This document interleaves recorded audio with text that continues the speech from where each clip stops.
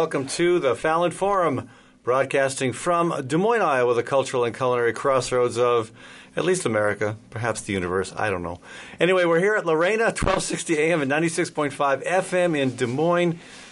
And before I welcome Charles Goldman to the program, I want to take a second to thank some of the local businesses that make this program possible. Thanks to Gateway Market & Cafe at 20th and Woodland. That's my grocery store. And a great place for breakfast, lunch, and supper. Also a wonderful catering service.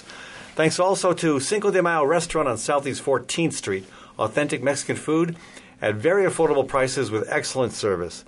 And thanks to Diversity Insurance, located at 1541 East Grand in Des Moines.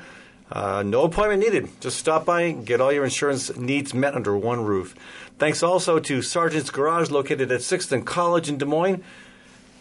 They will always give you an accurate diagnosis at a reasonable price. I've been going to Sargent's for close to 20, 30 years now. Thanks also to Catering by Sid, Chef Sid Cohn. Mixes it up quite a bit. She offers vegan, gluten-free, omnivore, and vegetarian options. And as many of her products as possible are locally sourced, and all of her catering arrangements are custom-made. That's Catering by Sid. Okay, folks, welcome to today's Fallon Forum. Later in the program, we'll be looking at the climate situation in Poland at the COPE conference there. And the twiddling of thumbs continues, especially by the U.S., Russia, Saudi Arabia, and Kuwait. Sad, but we'll talk about it. Also, we'll talk about how religious leaders praying at the border were recently arrested. And not just gently arrested either. We'll also talk about the largely unnoticed continuation of President Trump stacking the federal courts. We're going to kick off the conversation, though, by talking about how, even though right-wing domestic terrorism and hate crimes are rising, it seems like the FBI's focus is to spy on nonviolent climate change protesters. And with me to talk about that, Dr. Charles Goldman. Hello, Charles. Welcome to the show. Good morning, Ed. Yeah, so I see you're using the new Republican health plan, which is that you go to the same place your car goes to get diagnosed. Yes. Actually, no, It'd be cheaper. I've got a better deal than that. My cat was attacked by another cat recently. Yeah. And we didn't see the fang marks on her hindquarters because they were under the fur, right? Right. But when she was limping and getting kind of lethargic and then started oozing this blood pus combo, we took her to the vet. And for a very reasonable $200, they fixed her up, kept her overnight. So that's where I'm going. That's when you. I'm not going to go to Sargent's Garage for a medical care. I'm going to the veterinary clinic. You lay down on the metal table there. That's right. They can keep me for a night. They can dope me up. They can do whatever needs to be done. And for a couple $100, I'll do that. Yeah, I mean, we're laughing, but it's veterinary care in the United States is one of those weird things. We spend $4 to $5 billion a year on our pets, which exceeds the budget used for medical care in the vast majority of countries in the world at this point. Right, but look at how much we spend on care for human beings. Yes. And I mean, I once went in for an appointment, and they should not mess with me. They tried to charge me $1,100 for a 25-minute visit when nothing was done other than just to look at me and give me some suggestions. Right. I haggled with the head of the hospital over that. They dropped the rate. They dropped the bill to $33. Right, from $1,100 to $33. How stupid is that? Well, we can talk about that a little bit later because we're going to talk about the stacking of the federal district courts with those who would support the recent decision by the judge down in Texas that Obamacare is unconstitutional. Right. Let's save that. Yeah, we'll save that. Yeah, we got some other trouble in River City here with peaceful nonviolent protest seeming to become a greater concern to the FBI than some of the ridiculous right-wing hate crimes that are proliferating. Well, I think akin to what my brother was talking about a couple of weeks ago about the canonization of the American military and particularly its officers. We're in a period where especially the left in this country has a view of the FBI that's not very historical in terms of their everything that the Trump administration does against the FBI is tearing down this, inviolate institution. Well, this is the institution that also, of course, spied on nonviolent civil rights protesters in the 1960s. And we now know from an article in The Guardian that's making the rounds in various outlets that the FBI has been surveying the 350.org, which is Bill McKibben's organization, which has never been implicated in any violent eco-terrorism. It's not Right. back. Well, and they're not the only ones. I mean, That's Greenpeace, correct. Bold, Iowa. Correct. There's a lot of groups who are emphatically committed in principle and in practice to nonviolence who are under surveillance. Well, and, Either by the pipeline companies' lackeys or often by the government itself. correct. And the story that made the rounds this last week involved 3 people from Fairfield, Iowa, who went up to the protest at the BP refinery in Whiting, Indiana. Right, which we walked by during the Great March for Climate Action. Is, I believe, one of the biggest refineries in the country. Terrific, yeah. And they knew they were going to be arrested up there, and they went up there and got on the property and made a circle and sang songs and did some symbolic, climate change sort of education. And it turned out that in Freedom of Information documents that were obtained by The Guardian, which, of course, is not a U.S. paper. It's actually a paper from the U.K.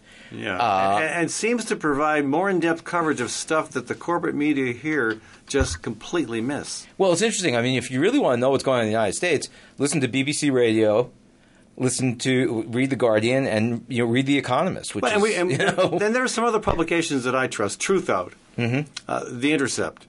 Correct. I'm real excited about this new publication, The Correspondent. Yeah, I don't know anything about that one. What is that? It started in the Netherlands, but they're doing an English version now that they've been, and they don't take any corporate financing. It's all member and readership supported. So yeah, we'll see. I mean, I think the sources are out there, but we're going to have to start looking beyond the traditional, traditional sources that people have over the decades been accustomed to viewing for news, because they're not reliable anymore, and they're not like I said, they're not covering this issue. Right. But how do you? I mean, the FBI, their main goal in life is to put people in prison. I mean, that's what they thrive on.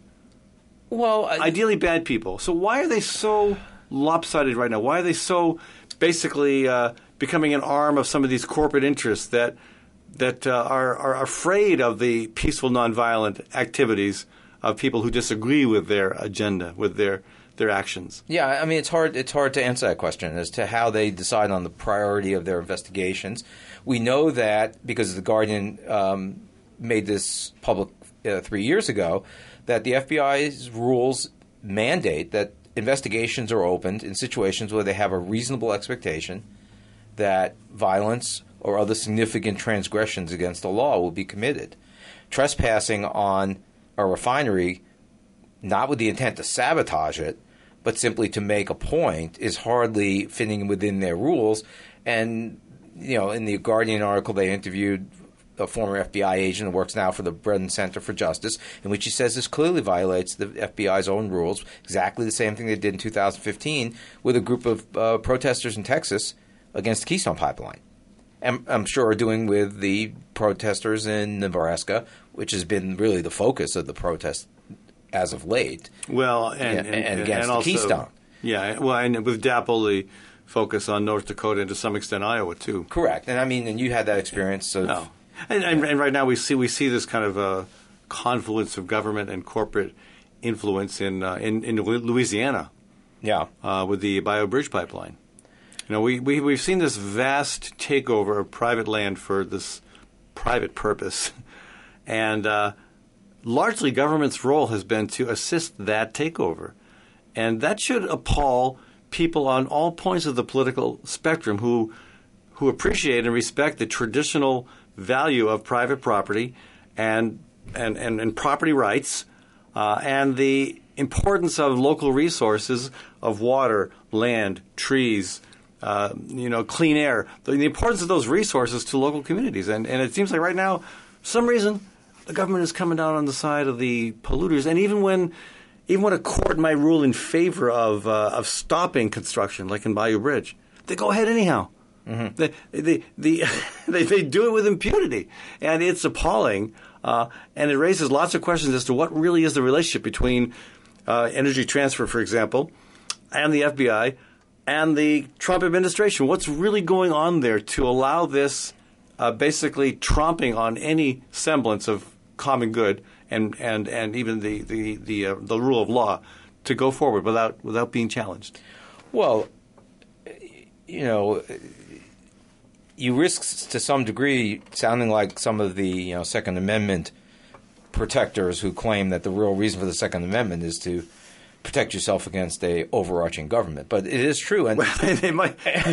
I'm not sure the solution is the correct one, but they might have a point about that. Correct. I mean, and these organizations, as you said, were outwardly avowing that they are nonviolent organizations. This isn't the 90s where they were blowing up Porsche dealerships in California or blowing up, housing projects up in the mountains. This was, as it has been for the most part, the climate change protests have been to get coverage and to make a point, educational and try to stop the expansion of fossil fuel production, transportation, extraction, given what science is saying about how serious our situation is. Well, right now. and what happened up obviously with the water protectors up in the Dakotas, that the forces that came down violently against them were a mix of contractors and local and state law enforcement up there. And they intermix, and it's hard to know who's actually running the show. It's kind of like what we did in Iraq, which is you had contractors running all over the place. You had the American military running all over the place.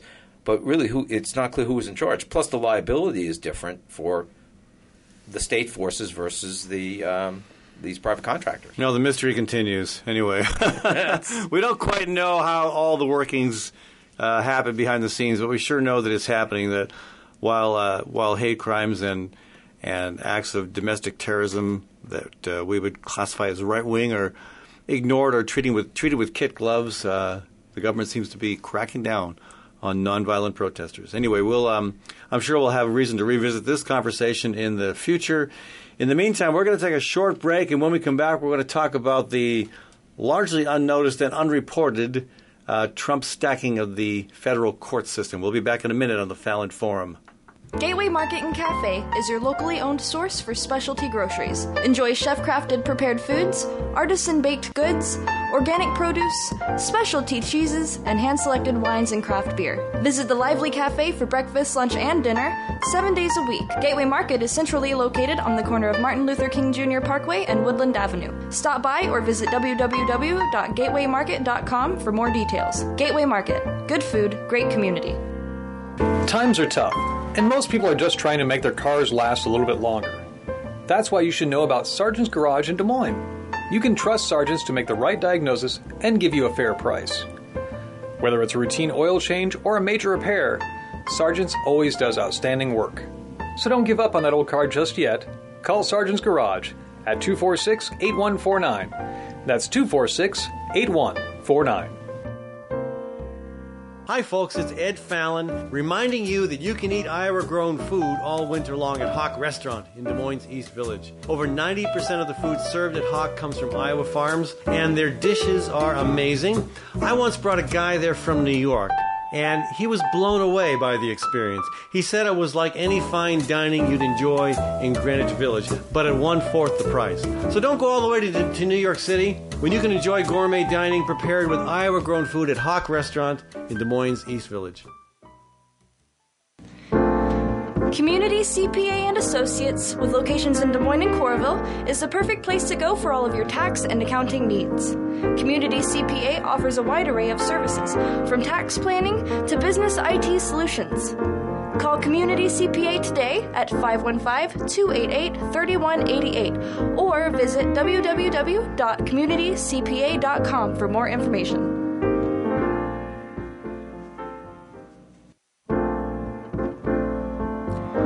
Ritual Cafe is located at 13th and Locust in beautiful downtown Des Moines. It's a great place for coffee, tea, smoothies, and a full vegetarian menu. Ritual Cafe also features music on the weekends. For more information, call Ritual Cafe at 515-288-4872. That's 515-288-4872.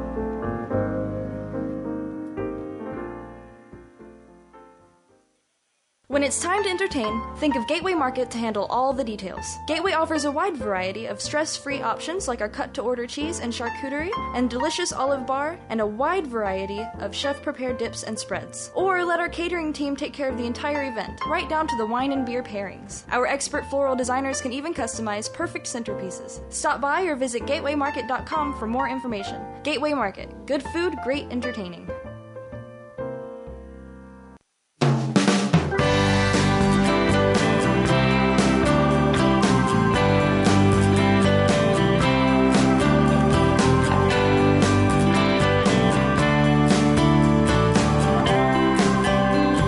Welcome back to the Fallon Forum. Ed Fallon with you here. Dr. Charles Goldman in the studio with us, and soon joining us for the next segment after this conversation about the federal courts.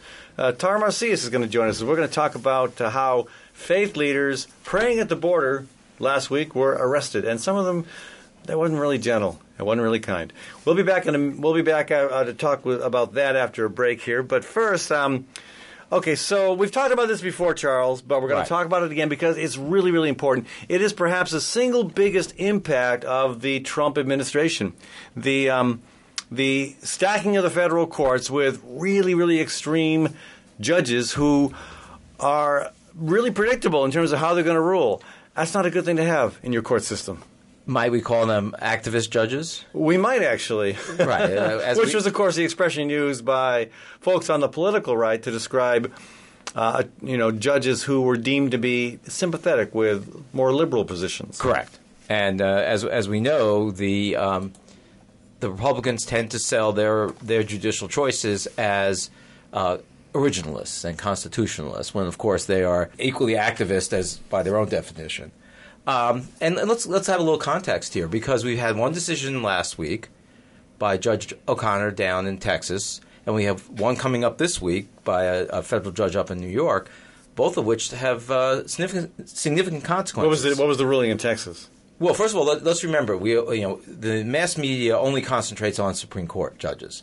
What they're missing, of course, is the packing of the Court of Appeals below the Supreme Court, and now the packing of the district judgeships. And the decision by Judge O'Connor, which, of course, was a judge who was shopped for specifically for this purpose, was to declare. How do you shop for a judge? Well, because they know this judge and other judges have either already expressed how they would rule, or by virtue of previous rulings would be known to be sympathetic to the Republican attorney generals who brought this case.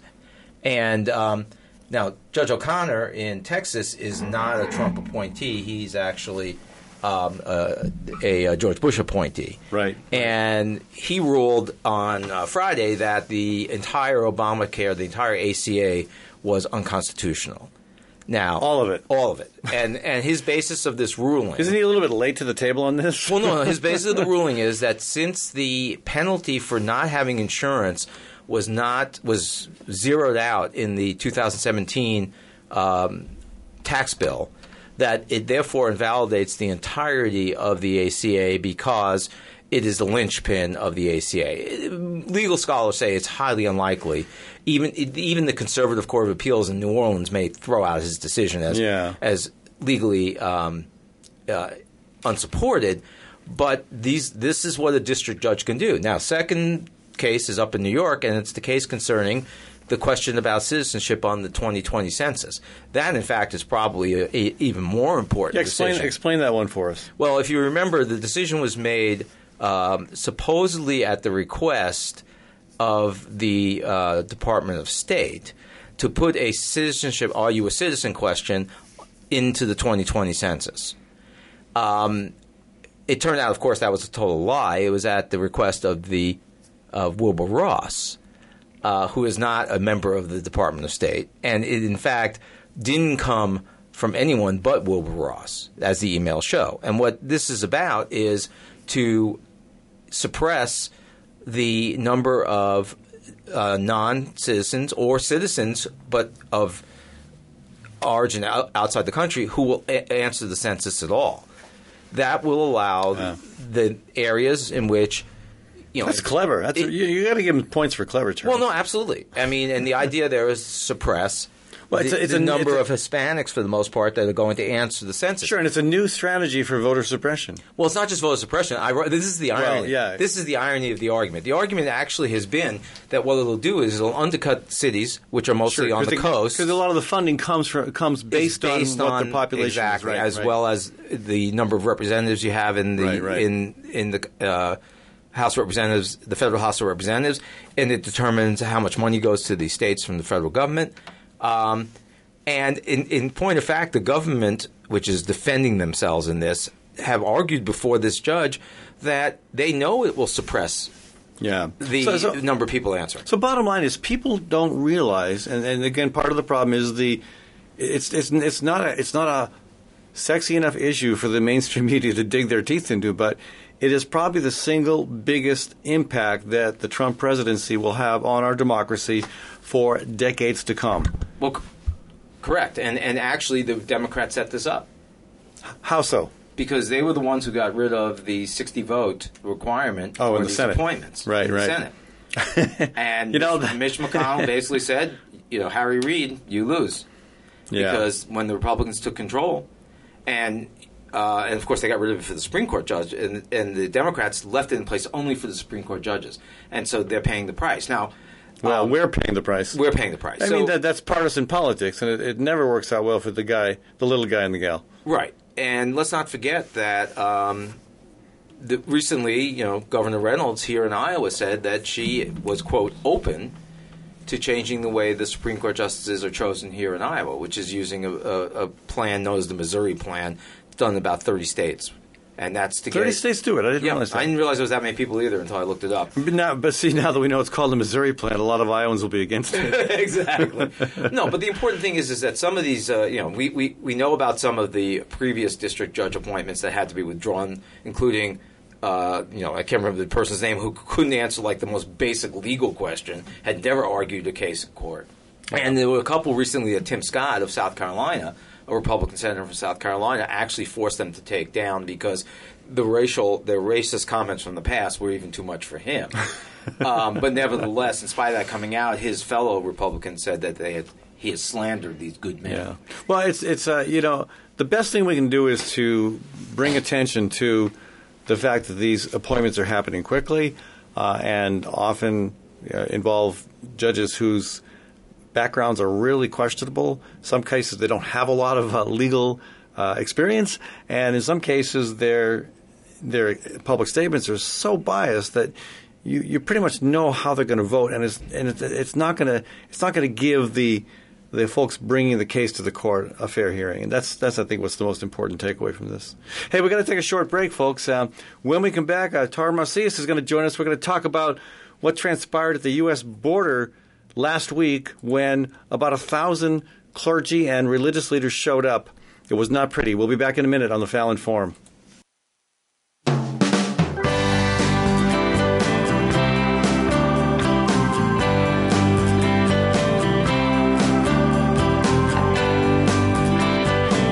Welcome back to the Fallon Forum. Ed Fallon with you here, folks. Later in the program, we'll talk about the climate conference in Poland, such as it is. I do want to take a second to thank, again, some of our local business partners here in the Des Moines Metro. Thanks to Cinco de Mayo Restaurant on Southeast 14th. Authentic Mexican food at excellent prices with really high-quality service, a great place. Thanks also to Diversity Insurance at 1541 East Grand in Des Moines. All your insurance needs met under one roof. Stop by, no appointment needed. That's Diversity Insurance. Thanks also to Hawk Restaurant in the East Village of Des Moines, where 90% of the food served comes from Iowa farms and Iowa producers. Thanks to Story County Veterinary Clinic, where Dr. Kim Holding has spent 30 years working on critters large and small at Story County Veterinary Clinic. And finally, thanks to Community CPA and Associates with offices in Des Moines and Iowa City. Give Yingsa a call for all of your tax and accounting needs. That's Community CPA. All right, so we're happy to have Tar Macias join us in the studio today. Hello, Tar. Hello, Ed. Thank you for inviting me. Yeah, Charles Goldman and I are going to grill him here. Hardly. I think we have a common concern about what has been transpiring at the U.S. border. And the conflict there was brought into sharp perspective this past week when 1,000 religious leaders and clergy organized a peaceful protest. I'm not sure I'd even call it a protest, perhaps, but a peaceful presence at the border. And I think close to 100, I believe, were arrested. I think it was less than that. I think the actual number was 32. Okay. Or the ones that were arrested. And there were clergy from all aspects, all the spectrum of the religious spectrum. And everybody with the same message that we should be more human when addressing, these issues of immigration. Yeah. So again, you look at some of the video footage from what happened, and it's troubling because you have security guards who are dressed with basically riot gear on, confronting very, very peaceful, nonviolent folks who are in prayer. Some of them kneeling, and then being, in some cases, violently thrown to the ground. Yes, I think that's scary, and that's speaking volumes nowadays. Nowadays, that people don't realize the damage that's doing for our image of the United States, across the world. Everybody's looking at us. Now with social media, everybody can see that, right away, and they're seeing how we're treating people who are just kneeling, praying, and we're arresting them and attacking them with people on riot gear. Yeah. And I have not been following the international response, but I can't imagine we're looking too good in terms of how we're handling this. Correct. And I think at one point that's why everybody wanted to come to the United States, because it was the standard. It was the place where you think, welcome. You're going to be free, right. You're going to be welcome, where freedom reigns.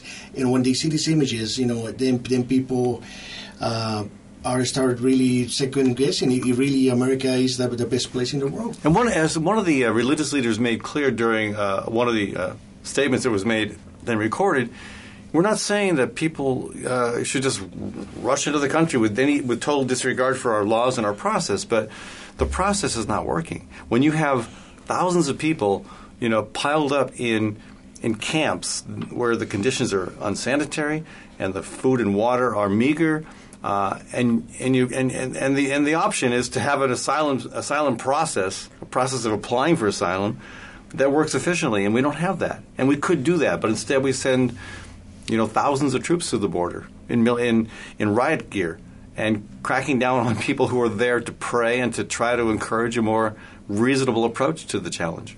Correct, and that just shows you that our system is broken, and it's been broken for many decades. And now, instead of trying to fix it, we're going backwards. We're making it even worse. And for people all over the world to know that we're putting kids in cages.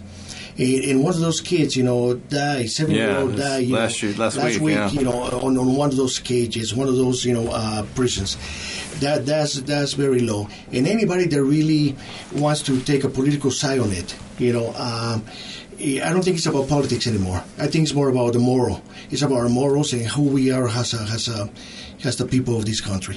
Well, but it is a hugely political issue because it's really the only one that the president has left to which he can default to whenever he wants to rile up his base. Or shut down the government. Right. The real question then becomes if, we need to engage in politics. And politics, to some degree, is about trading, holding your nose and trading things.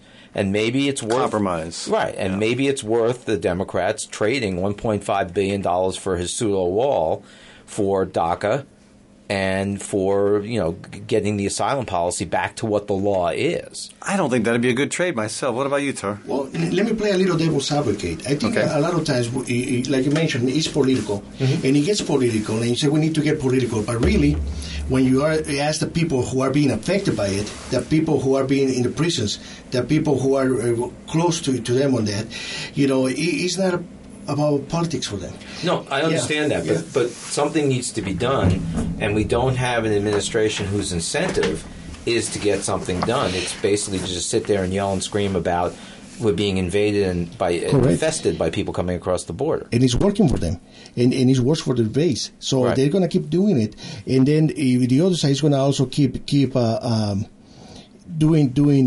attacking them instead of really trying to find some common solutions on this.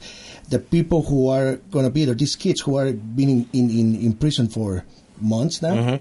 They're going to keep being in prison. And this is going to be part of our American history. There's no way we're going to get rid of this because it's really going to tell us how we were in this age and era, that we didn't care, that put little kids. I truly wish that were true, but we've managed to, cleanse our history of the genocide of the Native Americans. We've also cleansed it of the internment of the Japanese, during World War II. I'm sure we'll find a way to continue to push American exceptionalism whilst this is going on at the border. Cynic. Yeah.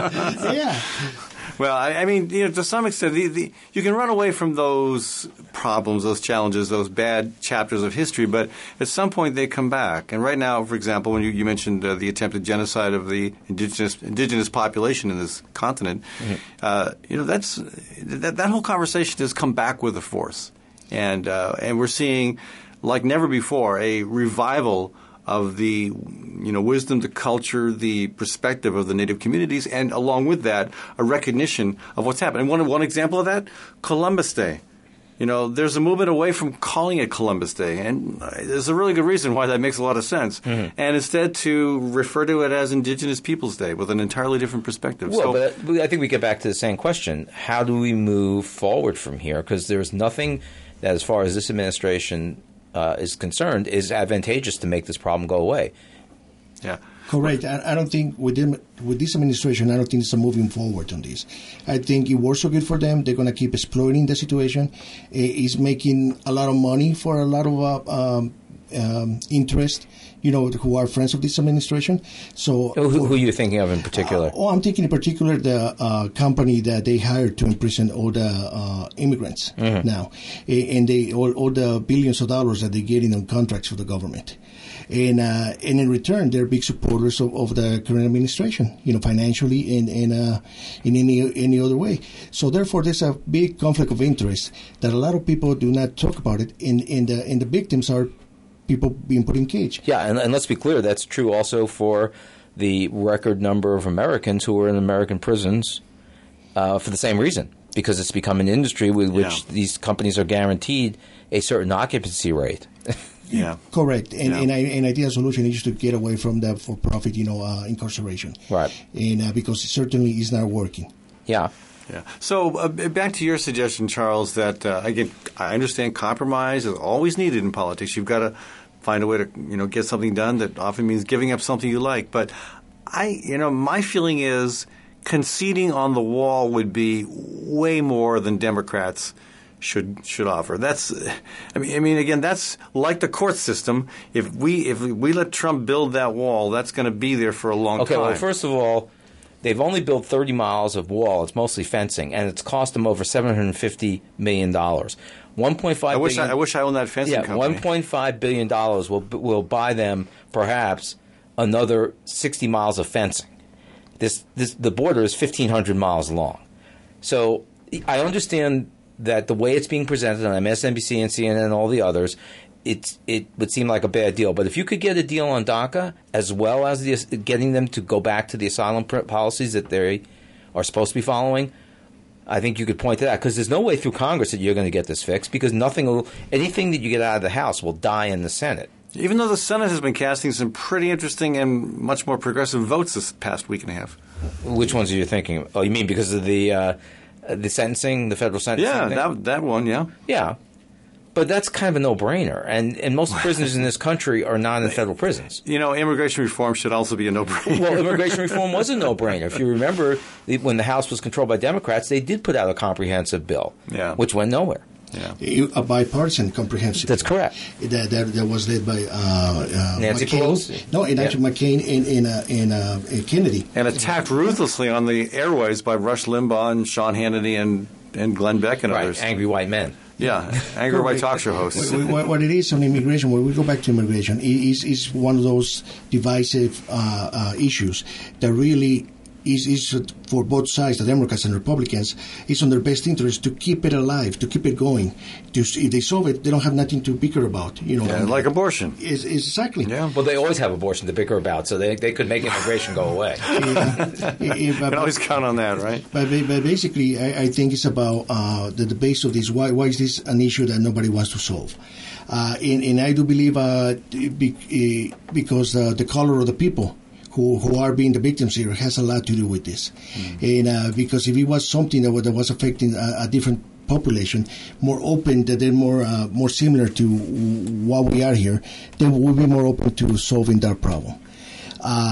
And I think we need to realize that we build this country on trying on dividing the people by ethnicity, or by race.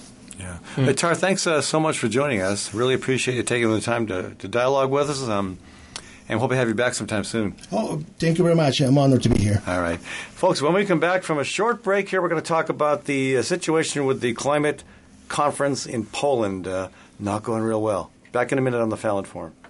Gateway Market and Cafe is your locally owned source for specialty groceries. Enjoy chef-crafted prepared foods, artisan-baked goods, organic produce, specialty cheeses, and hand-selected wines and craft beer. Visit the lively cafe for breakfast, lunch, and dinner 7 days a week. Gateway Market is centrally located on the corner of Martin Luther King Jr. Parkway and Woodland Avenue. Stop by or visit www.gatewaymarket.com for more details. Gateway Market. Good food, great community. Times are tough, and most people are just trying to make their cars last a little bit longer. That's why you should know about Sargent's Garage in Des Moines. You can trust Sargent's to make the right diagnosis and give you a fair price. Whether it's a routine oil change or a major repair, Sargent's always does outstanding work. So don't give up on that old car just yet. Call Sargent's Garage at 246-8149. That's 246-8149. Hi, folks. It's Ed Fallon reminding you that you can eat Iowa-grown food all winter long at Hawk Restaurant in Des Moines East Village. Over 90% of the food served at Hawk comes from Iowa farms, and their dishes are amazing. I once brought a guy there from New York, and he was blown away by the experience. He said it was like any fine dining you'd enjoy in Greenwich Village, but at 1/4 the price. So don't go all the way to New York City when you can enjoy gourmet dining prepared with Iowa-grown food at Hawk Restaurant in Des Moines East Village. Community CPA and Associates, with locations in Des Moines and Coralville, is the perfect place to go for all of your tax and accounting needs. Community CPA offers a wide array of services, from tax planning to business IT solutions. Call Community CPA today at 515-288-3188 or visit www.communitycpa.com for more information.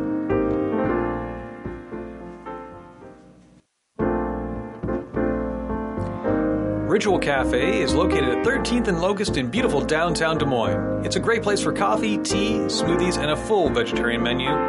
Ritual Cafe also features music on the weekends. For more information, call Ritual Cafe at 515-288-4872. That's 515-288-4872.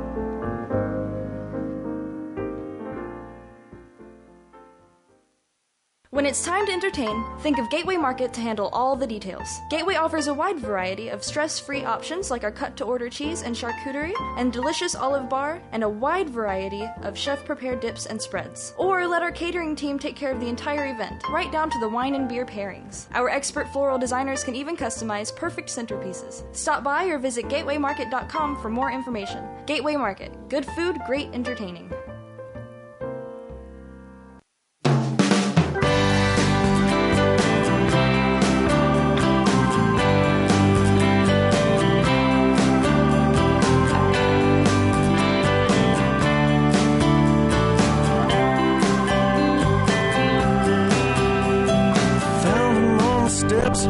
Welcome back to the Fallon Forum. Ed Fallon with you here, folks. Charles Goldman and I are now looking at the situation in Poland. I know you wish you could have been there, Charles. Yeah, absolutely. President Trump wishes you could have been there as well. Yeah. Some of the analysis says that, the U.S. really embarrassed itself there. Using a conference on how to move forward with a global agreement on climate change to promote coal Right. Wasn't most of the American delegation... fracking of gas. Yeah, didn't they spend most of their time at some exhibit from the coal companies there? From what I'm hearing, the folks who were there who really, the folks representing some element of the U.S. government who really care about climate change were there to try to make a bad situation as good as possible. Right. But the real official emissaries from the White House and the Trump administration were there to promote coal and fracking, and they got booed, they got protested, as they should have.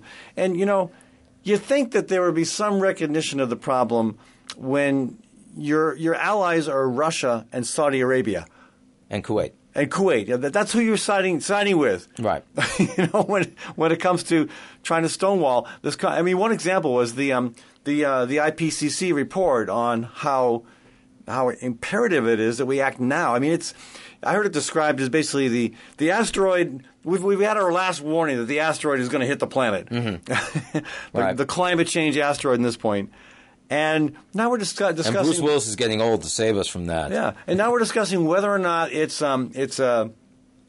should accept this report as we should welcome the report or just note it. Right. Well, they basically noted it. They did because of resistance from Russia, the U.S., Saudi Arabia, and Kuwait. Right. The bastions of democracy, freedom, and solid scientific thinking. Mm-hmm. Some say that still the conference was at least a success because it moved us toward a more unified approach to monitoring greenhouse gas emissions and progress toward reining in climate change. Right. They did get the rule book together as to how they're going to go forward, and also how they're going to count certain resources as carbon sequestering, such as forest land, which was a sop to Brazil, which obviously still has a huge amount of rainforest. Yeah, and unfortunately, we don't see the rise of right-wing populists just in the U.S. We're seeing resistance from Brazil, from Australia. No, Poland too. Poland's got right-wing populism rising. I think that's a good point, Ed. Which is Americans need to understand that this is not going on in isolation. Right. You're seeing it in Germany. You're seeing it. Germany. I missed that. What's happening in Germany? Well, no, you're having the rise again of but it's ultra right-wing parties. But they're not. Merkel had to step back on how many refugees they would take into Germany. Right, but they were taking 1 million in from Syria alone. I understand that, but this is what's going on because there is a nucleus of people who look ahead and they don't know where their work is going to come from in the future, and they're given an easy target to blame, which is immigrants, but the real target is the robots. We to some sense they're like the Luddites, smashing the machines in the factories. The inexorable march of robots into manufacturing is making people look ahead and say, "What am I going to do? How am I going to take care of my family?" Yeah. Well, hopefully, with the help of robots, we'll have more leisure time. Well, and there can be more talk show hosts out there. We will have more leisure time, and that's frightening to some people. Well, it is, yeah. Anyway, Poland, I think more analysis is needed as to what exactly transpired. I think, again, some progress, but it's embarrassing to see how the U.S. tried to derail the conversation and basically siding with the people who are the least friendly in terms of policies on climate. Anyway, Charles, thanks for joining us today. It's a pleasure. Folks, if you're listening on our community-owned stations, we'll be back with additional conversation after the official ending of the program here. Again, we broadcast live every Monday at 11 o'clock Central Time from Des Moines, Iowa, the cultural and culinary crossroads of America. This is Ed Fallon, your host, thanking you for joining today's Fallon Forum.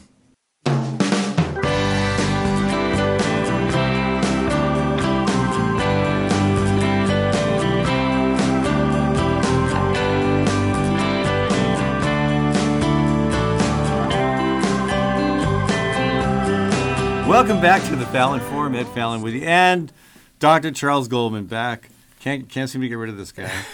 But it's our last show of the year. The last show of 2018. And I'm glad you're here because the ACA, the Affordable Care Act, also lovingly known as Obamacare, has seen some continued court challenges in recent days. And I think a lot of folks are wondering, well, what should I do? Again, unless I've missed something, you're no longer required to have health insurance. That's correct. That's gone. Right. We're still filing the forms. In fact, people will see when they do their taxes this year that you'll still have to send the form in to prove having health insurance. But essentially, the penalty was zeroed out by the 2017 tax bill. And honestly, I thought that made sense. I didn't understand the logic behind making that a mandatory expense. I understand why for a car, why it's important that you have insurance. Mm-hmm. This seems to be an entirely personal decision, and I understand why it made sense in terms of funding the ACA, but in terms of the philosophical underpinnings of the decision seemed flawed to me, and I understand the rejection of it by the court. I also understand how it complicates the whole thing. Well, but the court didn't reject it. It said that basically the zeroing out made it a moot point, and that the entire ACA structure rests on this penalty. This is is the argument that was made by the district judge. And that I'm not so confident about. No, and in fact, numerous legal scholars have said, particularly given that it was the Roberts Court, 'cause the 5 people who voted to consider the imposing of the penalty within the taxing authority of Congress are still on the court. Because remember, Chief Justice Roberts voted with the usual 4 liberals on the court to keep the ACA intact in 2010, and of course was castigated by his followers on the right as because they thought for sure it was in the bag. Right. But here again, let's get away from the politics of it and ask a question here. This is just like we were talking about in the show, that our legislators and our executive branch are doing nothing to solve the immigration problem because everybody is making political hay. They're not doing anything to solve the healthcare problem in this country. Right. And the ACA didn't solve the healthcare problem in this country. It did, in fact, extend coverage to more people, but it did that at the cost of the federal government essentially paying the private health insurers who then use the money for paying their shareholders themselves. The insurance companies love the ACA. In the same way they grow to love Medicare. Medicare took high-risk patients off of their rolls. Right. It's further entrenched the insurance-based and employment-based healthcare system, which it's unique in the world, and there's a reason for that.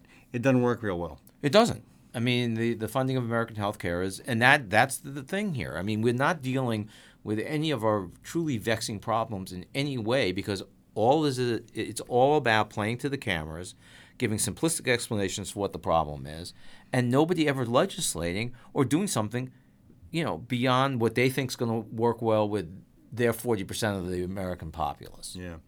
So, of course, during the whole healthcare debate years ago when the ACA was being discussed, there was quite a lot of attention paid to the proposal for a public option. Right. I remember Howard Dean talking very ambitiously about that. Right. And a lot of folks really believe that was a good way to go. And of course, that whole conversation has morphed into the importance of Medicaid for all. And yet we're no closer to that. And neither the court rulings nor anything the Republican Congress has done has moved us any closer. And of course, they're not going to want to move in that direction. The insurance companies would fight that tooth and nail. Yeah, well, the funny thing is that the president came out and said, well, this is great. Of course, a brilliant decision by a brilliant jurist is what he sort of said. And then he said, we're going to have a whole new bill. Well, they tried that already. They spent the first 2 years of his administration with a whole new bill, and it never got done. It failed. Right.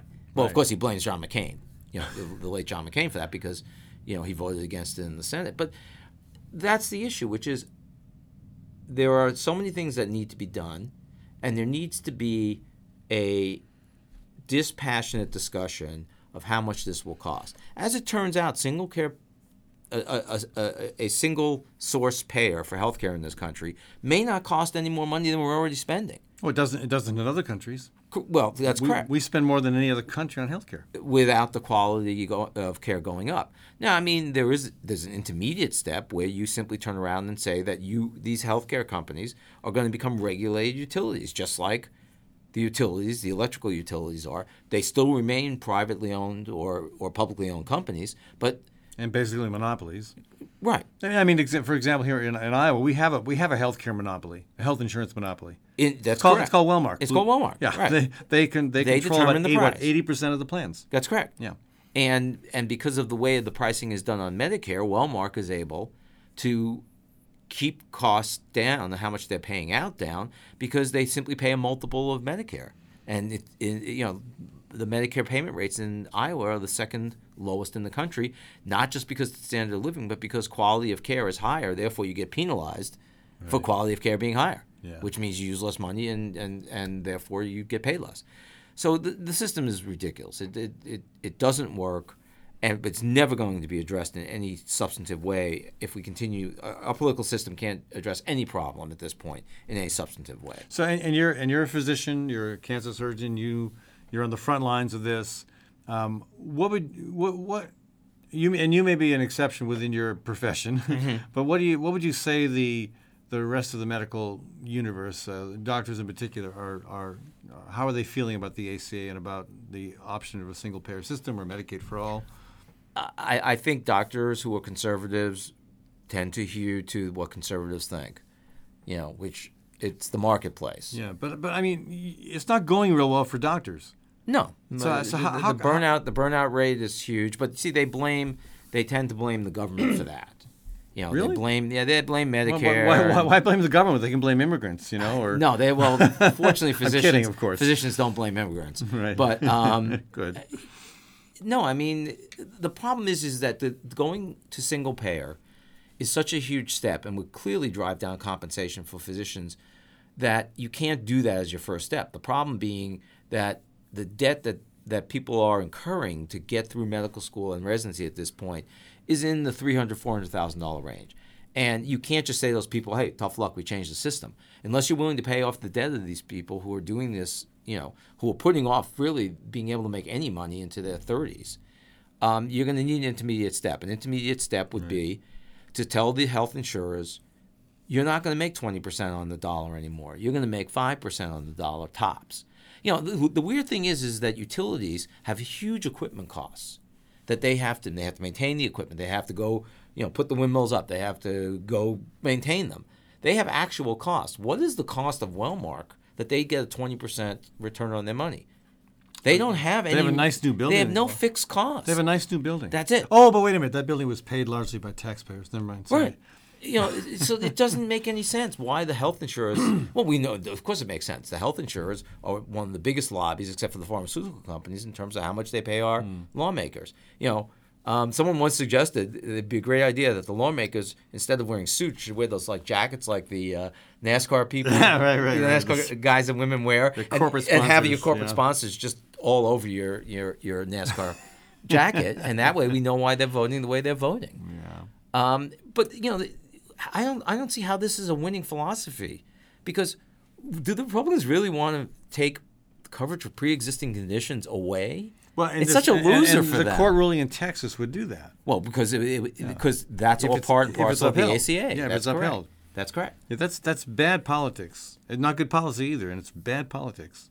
Well, what's crazy is you get people who are harmed by the fact that they don't have health insurance, and are harmed by the fact that they're not covered for pre-existing conditions, voting for Republicans for other reasons, which increasingly comes down to, well, he's going to keep the immigrants out of the country.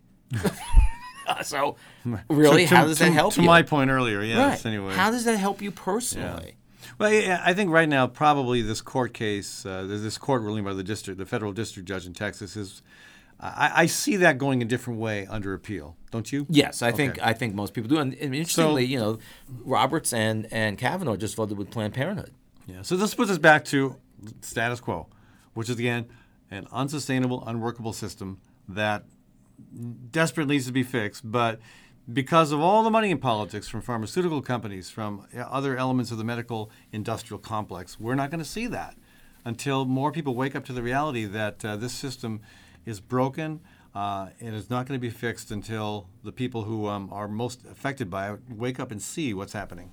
Right, until it becomes their predominant issue, which apparently in 2018, given the Democratic messaging, it was a predominant issue for people. Yeah, you would think that might have, some of the elections might have turned out differently because of that, but no. Anyway, 4 years ago, in the early part of the winter of 2013-2014, our core group of organizers for the Great March for Climate Action were hard at work preparing for this incredible 8-month, 3,000-mile walk to raise awareness about climate action. We called ourselves the Paul Reveres of the climate movement, trying to wake America up to the urgency of the climate crisis. And, we really need to stop calling it climate change. We're beyond that now. It's a crisis. It's climate disruption. It's climate chaos. And we started talking about it that way back in 2014. And if it was true then, it's even truer now. But there were some interesting things that happened that winter in preparing for the march. On a personal level, I was hoping to try to walk every step of the way. And so I was training hard. I was trying to put in 30, 35 miles a week walking. And we had, unlike this winter where there is not a drop of snow, and even though the ground has had some freezing, it's pretty sloppy out there. It's not a, quote, normal Iowa winter. But 2013-14 was, and it was quite slippery, quite cold, a lot of snow. And so I was training in the skywalk. We have an amazing skywalk in Des Moines. You can actually walk about 4 miles in a big loop around the skywalk. And I would do that loop, 1, 2, sometimes 3 times. I got to know the skywalk really, really well. But, the origin, I want to read a little bit from my book to kind of give you a sense of the origin of the march. Because I became aware of just how crucial the climate situation was back in 2007 when Bill McKibben came to Iowa State University, and he talked about climate change. I remember a quote that was later mentioned in the story that appeared in the local newspaper, where McKibben says, quote, "Americans will be happier if they return to the 1950s lifestyle of eating together as a family, talking with neighbors, and carpooling to work." So I'll read from my book at this point. Consistent with his call to simplicity, McKibben joined a group of us afterward for chili and cornbread. We sat on stark benches under dim lights at a long table in one of the campus dining rooms. I guess you could say it was very 1950s, but my mind got stuck on the dining scene from Oliver. I have no stomach for self-absorbed celebrities, and I have met plenty. Joe Biden came to mind as I sat across from McKibben. Biden had called to seek my endorsement in his campaign for president in 2006, the year I ran for governor in Iowa. As we settled in for a beer and a game of pool, Joe asked about my campaign. 20 seconds into my response, Joe jumped in, and for the next hour, the conversation was all about him. Nice guy, captivating stories, lousy listener. Biden won the game of pool, but lost my vote. I can't speak to Bill McKibben's pool game, but when it came to conversation, he was the opposite of Biden. He was down to earth and unpretentious. As we blew on spoonfuls of hot chili and corralled wayward crumbs of cornbread, Bill mostly listened and asked questions. He was genuinely interested in what students were up to and curious about my campaign for governor.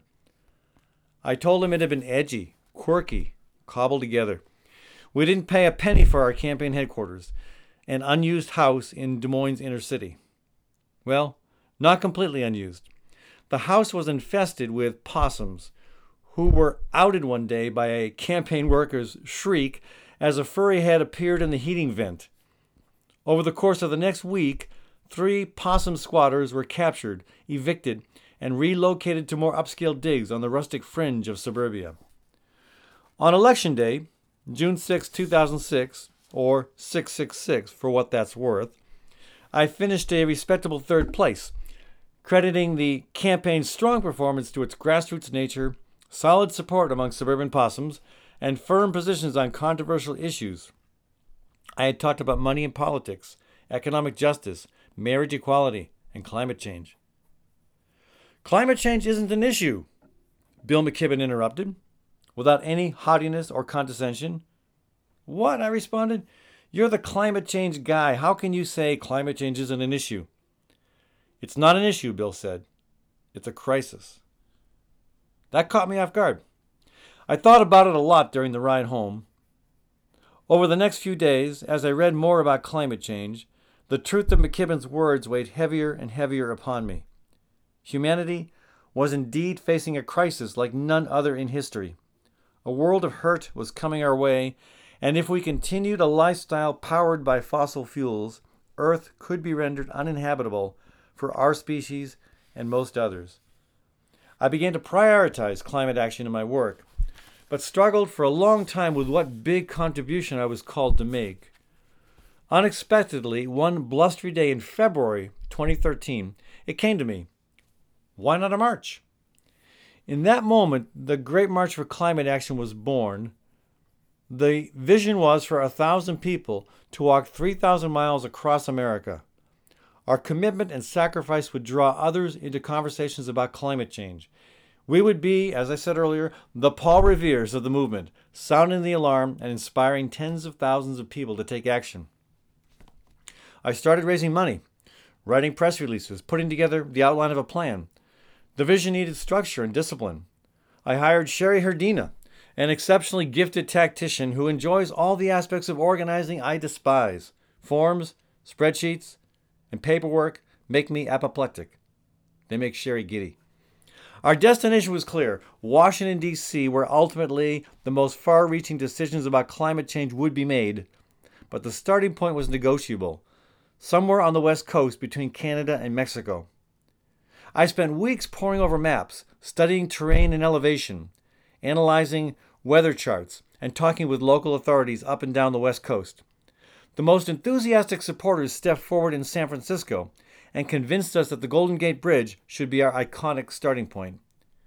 As we plotted our path upward through the Sierra Nevada in late winter and early spring, the words Donner Party kept coming up in conversation. The Donner Party, of course, was the unfortunate band of settlers who, trapped in the Sierra Nevada in the winter of 1846-47, survived by dining on the party's less fortunate members.